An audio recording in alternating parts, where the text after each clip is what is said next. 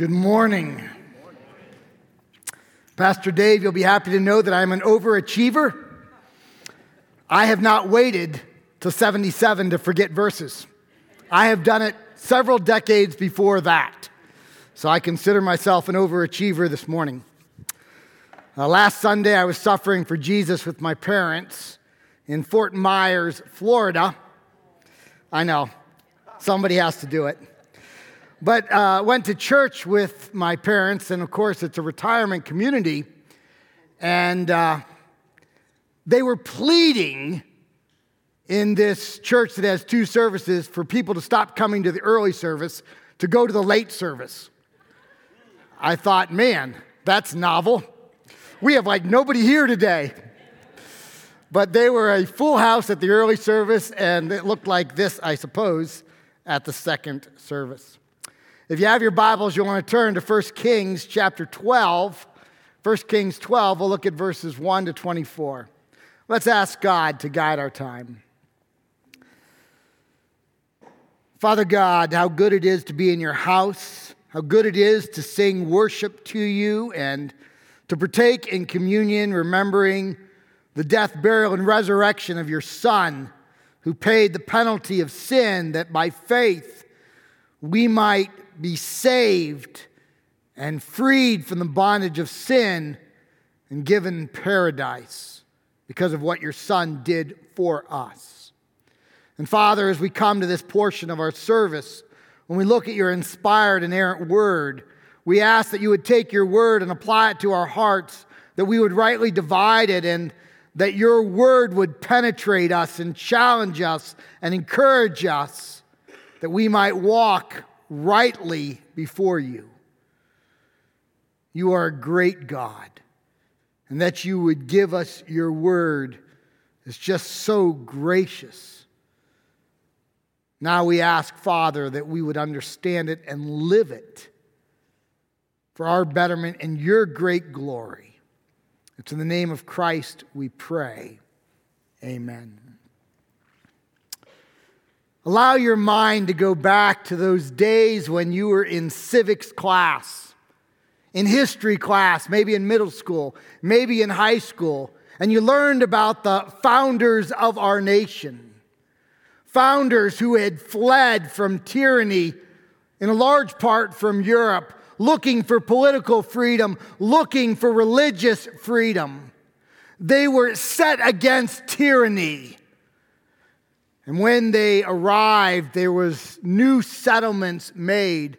And for a long time, there was relative freedom, at least if your skin were white.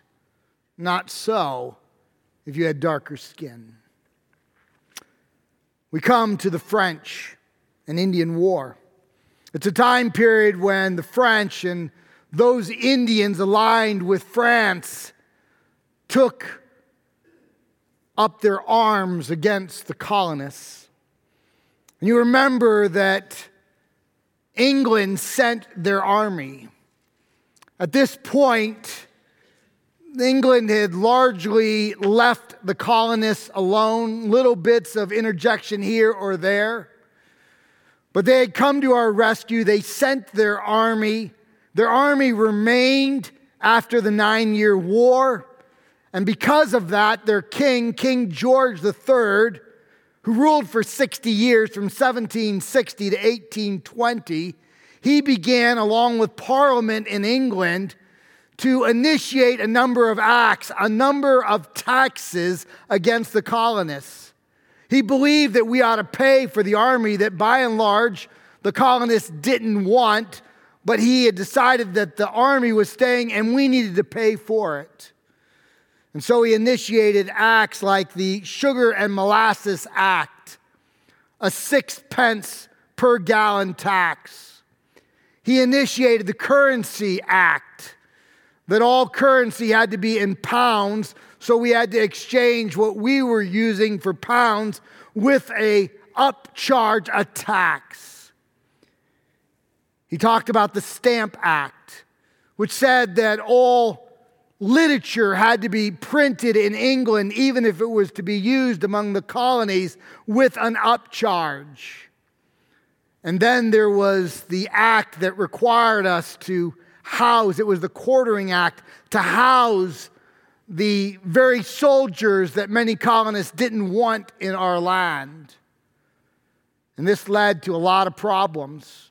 It led to the cry, taxation without representation, because it was King George III and the Parliament that were deciding these taxes, and the colonists had absolutely no say. And then in 1773, we had the most offensive tax, the tea tax. Because in those days, the colonists liked a bit of tea with their meal. And you remember some of the libertarians, some of the patriots, speaking on this side of the pond, they would be called traitors on the other side. They went to the Boston Harbor and they decided to throw a party and didn't invite George III. And they treated the harbor to a spot of tea, about 342 crates of tea, worth about $1 million. And you remember that George III in Parliament issued a number of acts known among the colonists as the coercive or intolerable acts, one of which was that the port in Boston would be closed until the $1 million were paid. And this resulted in 12 of the 13 colonies coming together in the First Continental Congress. And they issued a letter back to George III, and they asked George III to think carefully, to meet them halfway, to compromise, not to give up his values, but to compromise, and not to escalate, but to de-escalate the conflict. And you remember that George III responded by doing nothing. He refused to interact, but a number of months later, he sent more troops. He didn't lift the intolerable or coercive acts, but he sent more troops and issued essentially martial law among the colonists and arrested a number of leading citizens. And in April of 1775, a war broke out in the battles of Lexington and Concord, and the Revolutionary War began. What did George III think of the colonists? He thought they were revolting. All right, that was my attempt at humor. I'm going to try one more. What did the Stamp Act lead to? The colonists licking the British. All right, I'm not quitting my day job. But herein is the point. Rather than de-escalate conflict, George III escalated conflict.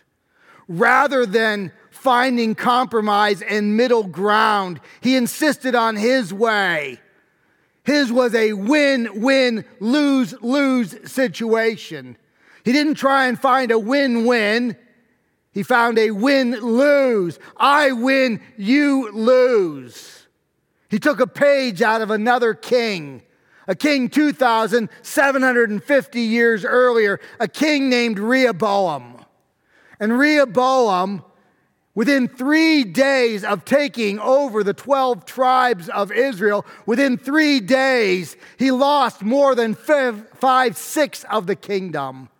He didn't de-escalate conflict, he escalated it. He didn't find compromise, he didn't find middle ground. It was his way or the highway, and it cost him dearly. Let's pick up on our text. I'm going to read from 1 Kings chapter 12. We'll read verses 1 to 11. Rehoboam, this is the son of Solomon. We spent the fall studying Solomon. This is his son. Rehoboam went to Shechem. That means he went 40 miles north of Jerusalem, 40 miles north of where he ruled, for all Israel had come to Shechem to make him king. As soon as Jeroboam, notice, we have Rehoboam, Solomon's son, and then Jeroboam, they sound alike. Rehoboam is given the 12 tribes, and he'll remain king over 1/6 of the tribes. Jeroboam is not a king, but he becomes a king, and he leads the 10 northern tribes to secede from the union. They sound alike, but they're very different people. And as soon as Jeroboam, the son of Nebat, heard of it, for he was still in Egypt, where he had fled from King Solomon, then Jeroboam returned from Egypt. And they, that is the 10 northern tribes, sent and called him, and Jeroboam and all the assembly of Israel came, and they said to Rehoboam, your father made our yoke heavy. Now therefore lighten the hard service of your father, we call that the corvée, and his heavy yoke on us, and we will serve you. And he said to them, go away for 3 days, then come again to me. So the people went away. Then King Rehoboam, that's Solomon's son, took counsel with the old men who had stood with Solomon his father while he was yet alive, saying, how do you advise me to answer this people? And they said to him, if you will be a servant to this people today and serve them and speak good words to them while they answer you, then they will be your servants forever.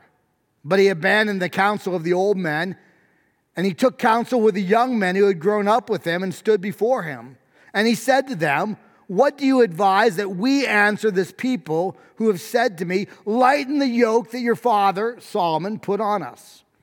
And the young men who had grown up with him said to him, thus shall you speak to this people who said to you, your father made our yoke heavy, but you lighten it for us. Thus you shall say to them, my little finger is thicker than my father's thighs. And now, whereas my father laid on you a heavy yoke, I will add to your yoke.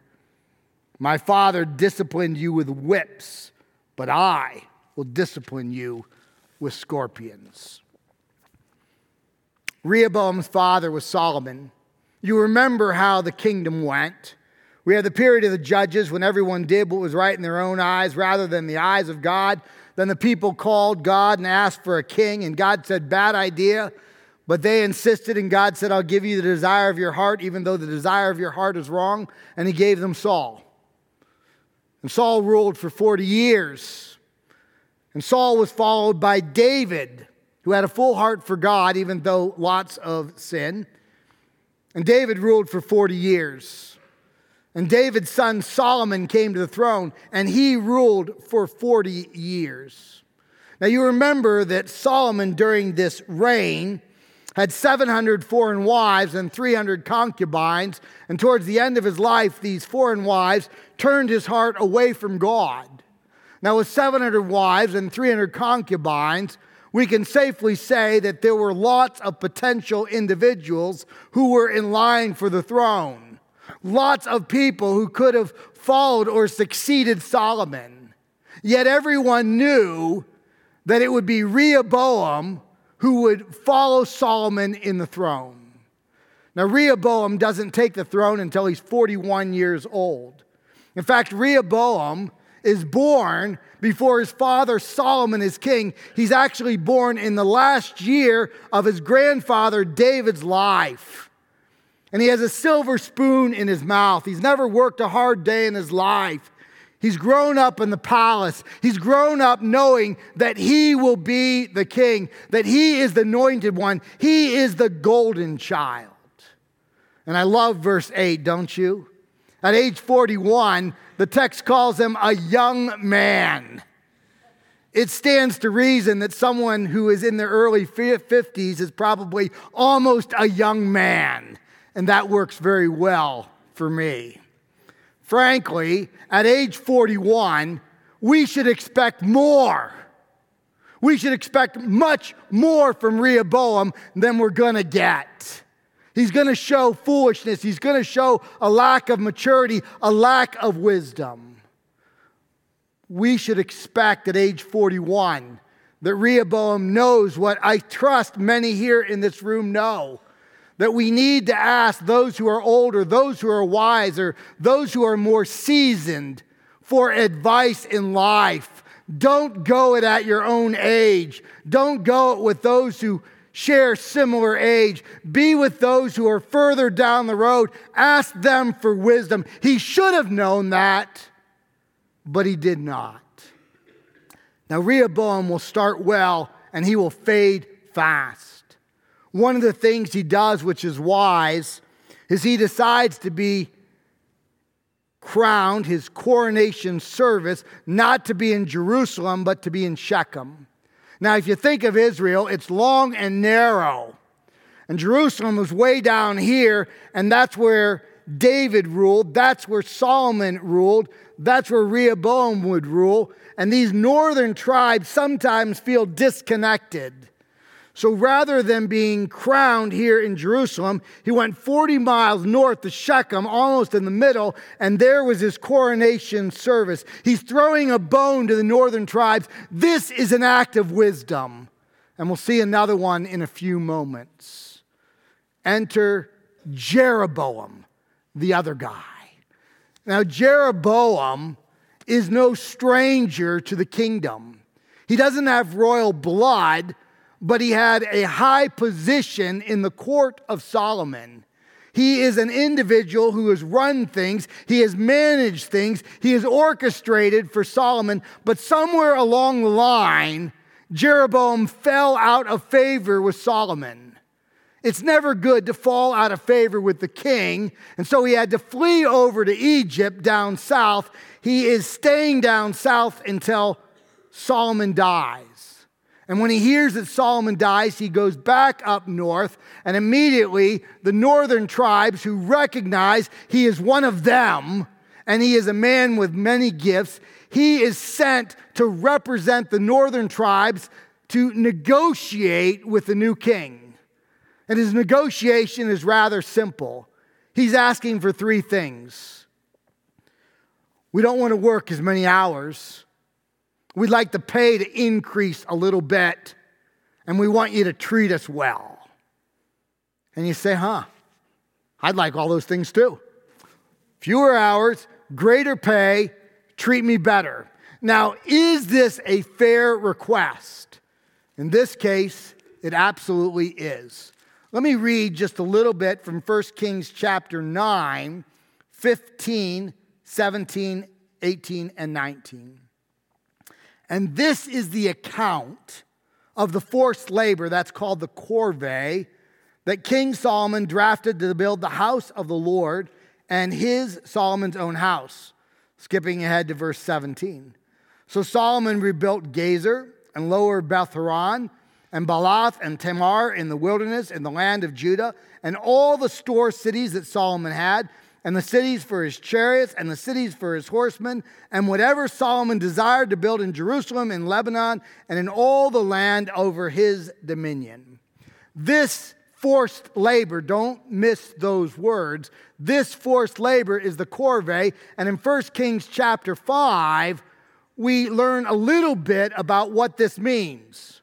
It means that if you are an able-bodied Jewish male, which means you have reached the age of 13 and you're not yet 65, that span of time from 13 to 65, you get to work in the factory, you get to work at home for 2 months, and then every third month, you need to go wherever Solomon sends you to build his palace, his temple, his cities, his storehouses, his gates. You need to do it. And here's the kicker. You don't get paid. You get nothing.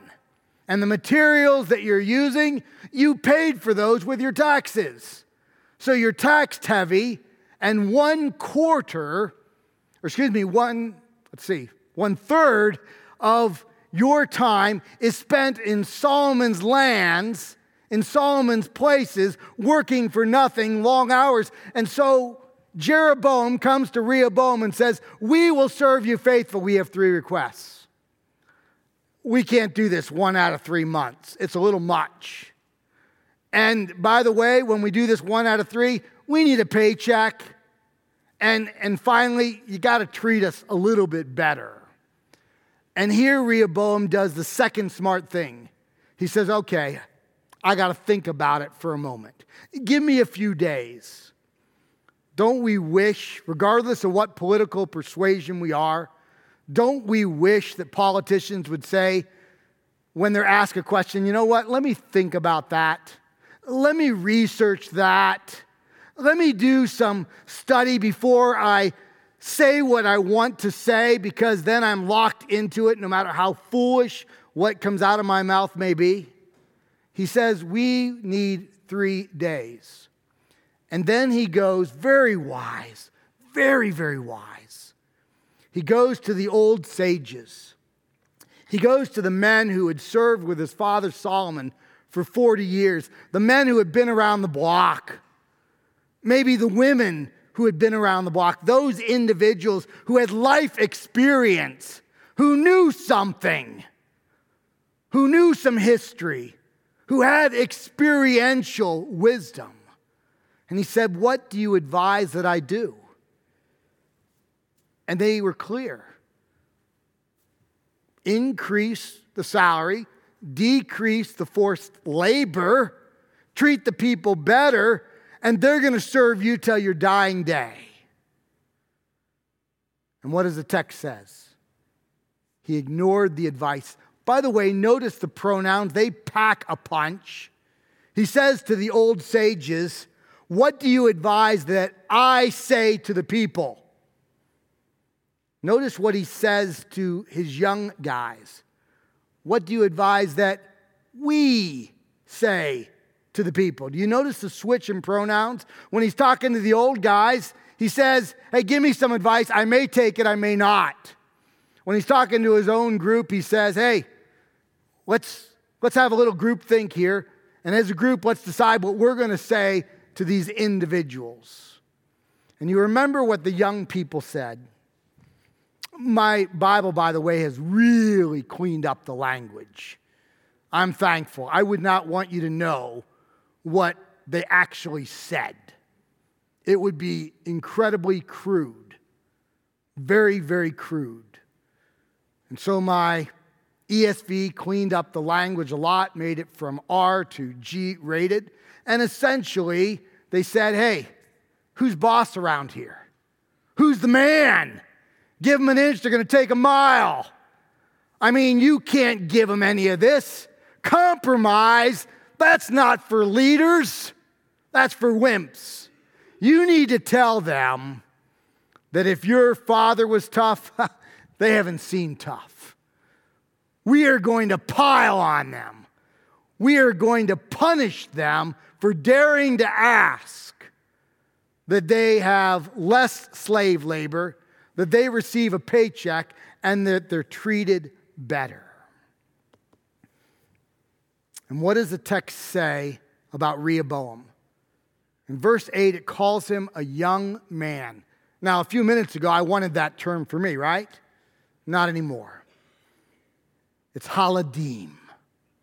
It's a pejorative word if you're 41. If you're 13, it's not pejorative.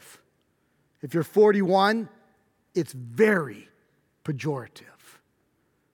A young man means a fool. It means an immature person. It means someone who is not wise. Why is he immature? Why is he a fool?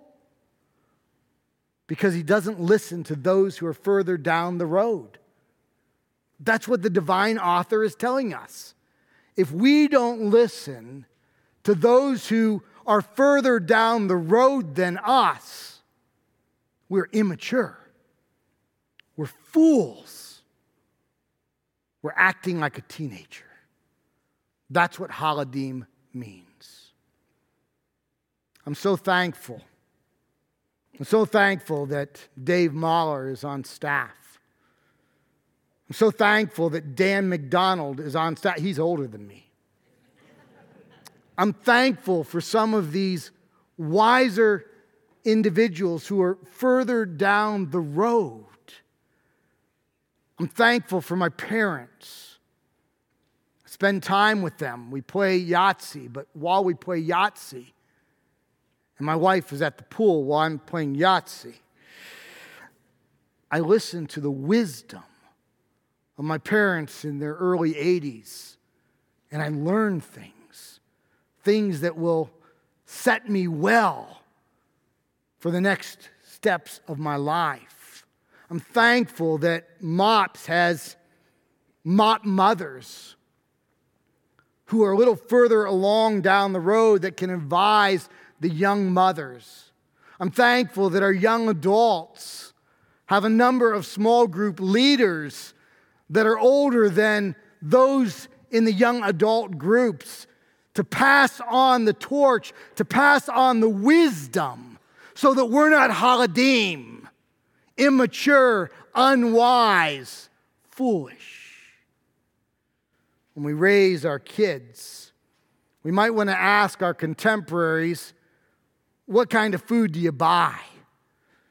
But we want to ask our parents and our grandparents, how do you raise these children to love the Lord? When we have big decisions in life, we might want to interact with our contemporaries for their thoughts, but we want to people 10, 30, 50 years down the road to give us wisdom. America is so not good at this. We listen to individuals who don't understand history, who are ignorant of history, who create policy for us as if they have any idea what they're talking about. And we idolize the young. Scripture not idolizes, but admires the old. Scripture says if you don't want to be haladim, you don't want to be immature, you don't want to be foolish, you go to the old for wisdom, not our own age. Whatever our age is, that's great for companionship. But you want wisdom, you go to those several decades down the road. Rehoboam ignored the wisdom of the sages, and it cost him more than 5/6 of his kingdom. Let's pick up in verses 12 to 24. Let's read what God's word says. So Jeroboam and all the people came to Rehoboam the third day, as the king said, "Come to me again the third day." And the king answered the people harshly, a win-win mentality. And forsaking the counsel that the old men had given him, he spoke to them according to the counsel of the young men, saying, "My father made your yoke heavy, and I will add to your yoke. My father disciplined you with whips, but I will discipline you with scorpions." So the king did not listen to the people, for it was a turn of affairs brought about by the Lord, that he might fulfill his word, which the Lord spoke by Ahijah the Shilonite to Jeroboam the son of Nebat. And when all Israel saw that the king did not listen to them, the people answered the king, "What portion do we have in David? We have no inheritance in the son of Jesse." That is, the kingdom is down south. Jerusalem is down south. You don't care for us up north. "To your tents, O Israel." That's a cry from the period of the Judges. If you're not familiar, during the period of the Judges, there was no nation. There were a number of independent tribes, and the cry was that each tribe, each clan, each family had to take care of themselves. So what they're saying is, don't worry about the nation. They don't care about us. Each tribe, take care of yourselves. "To your tents, O Israel." "Look now into your own house, David." So Israel went to their tents. But Rehoboam reigned over the people of Israel who lived in the cities of Judah.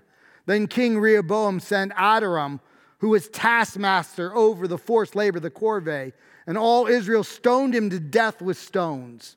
Do you send the guy that has been in charge of slavery to do the negotiations when the people are saying enough with the slavery? Bad idea, unwise. And King Rehoboam hurried to mount his chariot to flee Jerusalem. I bet he did. He knows that his life is in jeopardy. So Israel has been in rebellion against the house of David to this day. That was 930 BC.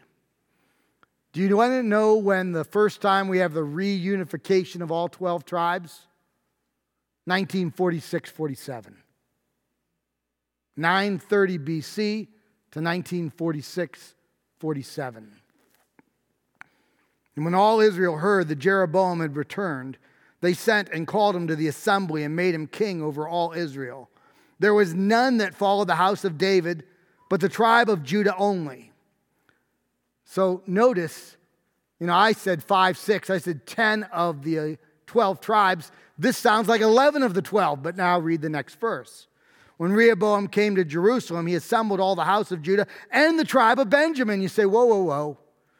Okay, we have 11 seceding in verse 20, and then 10 seceding in verse 21. How does that work? Actually, what we have is 10 and a half seceding. Benjamin split in half. So theologians talk about 10 and 2.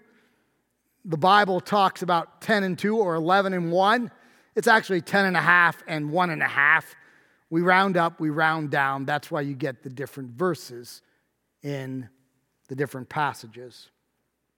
180,000 chosen warriors to fight against the house of Israel to restore the kingdom to Rehoboam, the son of Solomon. But the word of God came to Shammai, the man of God. That's a word for prophet.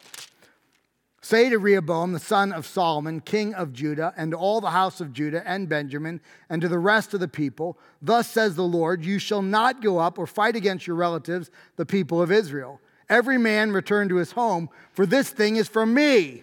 So they listened to the word of the Lord and went home again according to the word of the Lord. Foolish Rehoboam. He thinks that compromise means that you are a compromiser. That is not necessarily true. One can compromise and keep one's values and mores. One can find middle ground. One can cease to escalate conflict and de-escalate conflict and have a win-win situation, but he has a win-lose situation. In fact, he says he sends Adoram, the guy who's in charge of the corvée, to do the negotiating. That's like throwing gasoline on a fire. It ignites the entire thing, and he loses what? 10 of the 12 tribes. So with our remaining time, let's pull out 3 thoughts for us today. First, Rehoboam didn't cause the fault line between the north and the south. That started with his grandfather David, was exacerbated by his father Solomon. He didn't cause the division, but rather than seeking to de-escalate the conflict, he escalated it. He had a win-win, I win, you lose mentality. Often when I do premarital counseling, I talk about 4 ways to handle conflict, 4 conflict styles. I'm sure there are more, but I always deal with 4. The first conflict style is avoidance. That means we're not going to deal with the issues. We're going to sweep it under the rug. We're not going to have the tough conversations. We're just going to avoid it. That never solves anything.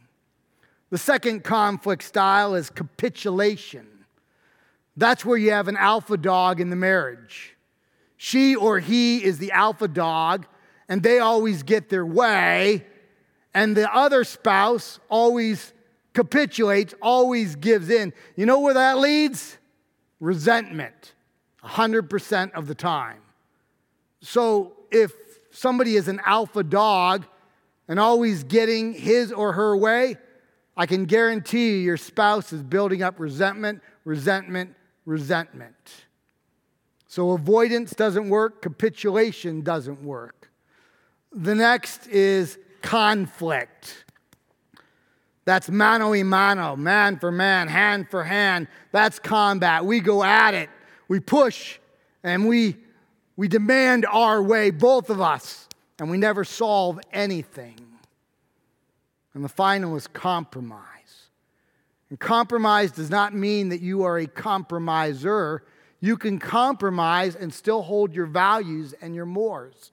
Compromise means that we work together. We find a solution which is not win-lose or lose-win. We find a solution that is win-win, and we both give a little bit. Since I've already been political once, I'll be political again. Wouldn't it be nice, regardless of one's political persuasion, wouldn't it be nice if we had politicians that believed in compromise without giving up their values and we could find middle ground, what we have is I win, you lose, I win. And we have gridlock all over from the national to the local levels. Rehoboam didn't believe in compromise. He believed in his way. And what did it do? It cost him 5/6 of his kingdom. The second thing I want to note from the text is what servant leadership looks like. Servant leadership is God first, others second, self third. Servant leadership looks at the gifting of those one is leading and seeks to accentuate it, seeks to grow it, allowing people to work and labor in their area of giftedness. Sometimes I hear that servant leadership means that the leader always does the dirty work. That's not good leadership. The leader needs to be willing to do the dirty work, sometimes does the dirty work, always humble enough to roll up one's sleeves to do the dirty work. But a good servant leader looks for the gifting of everyone, including him or herself on the team, and maximizes the gifting so that the team as a group scores a victory. Jesus talked about servant leadership. In Matthew 20, 25 to 28, he said this, "But Jesus called them to him and said, 'You know that the rulers of the Gentiles lord it over them, and their great ones exercise authority over them. It shall not be so among you.' And it isn't for so many of you. But whoever would be great among you must be your servant. And whoever would be first among you must be your slave." I've seen this often at Highland, and thankfully so. "Even as the Son of Man, Jesus, came not to be served, but to serve and to give his life as a ransom." Rehoboam saw leadership as I win and you serve me. Jesus sees leadership as God first, others second, self third, and we pool together so that there is a compromise win for the collective without giving up values and mores. Rehoboam didn't bother with that kind of leadership. It cost him 5/6 of his kingdom. Finally, if we want the next generation to walk with Jesus, it starts with us.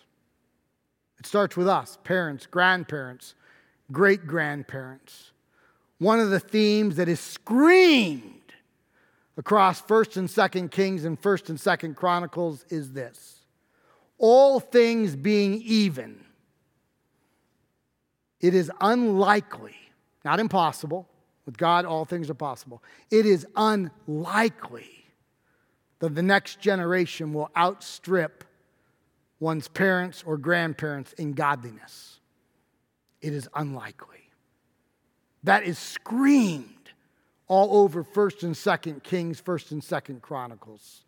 If we want the next generation to walk with the Lord, it starts with us. Think of Solomon. Solomon had 700 wives, 300 concubines.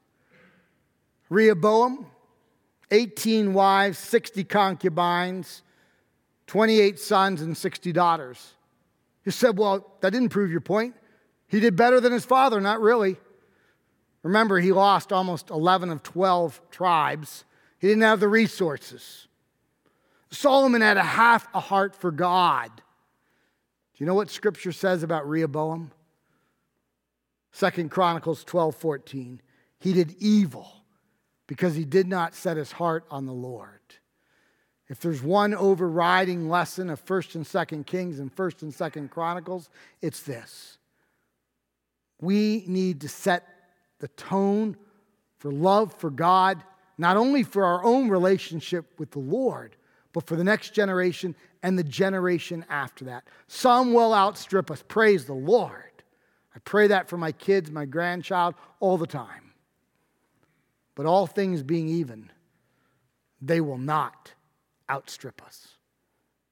The book or books of Samuel, Kings, and Chronicles are all about the sins of the father settling on the sins of the son and on the sins of the grandson, daughter, granddaughter.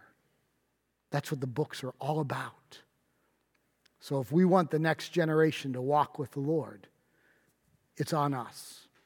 Solomon didn't walk with the Lord at the end of his life, and the repercussions. Rehoboam's his own man, he's guilty, but the repercussions for Rehoboam were great. He lost 5/6 of his kingdom in 3 days. Let's pray. Father God, there's so much about Rehoboam that we don't want. We don't want to escalate conflict. We don't want to ignore the wisdom of those who are older, more seasoned than we are. We don't want to be called haladim, immature, foolish. We don't want to be rash. We don't want to pass on to the next generation apathy towards you. Father, help us to be more like an Isaiah or a Joseph of Genesis. Men who pursued you, a Daniel who pursued you in the face of a culture that did not. May these individuals be who we imitate and live like as we live for you. We ask this in the name of Christ. Amen. Amen.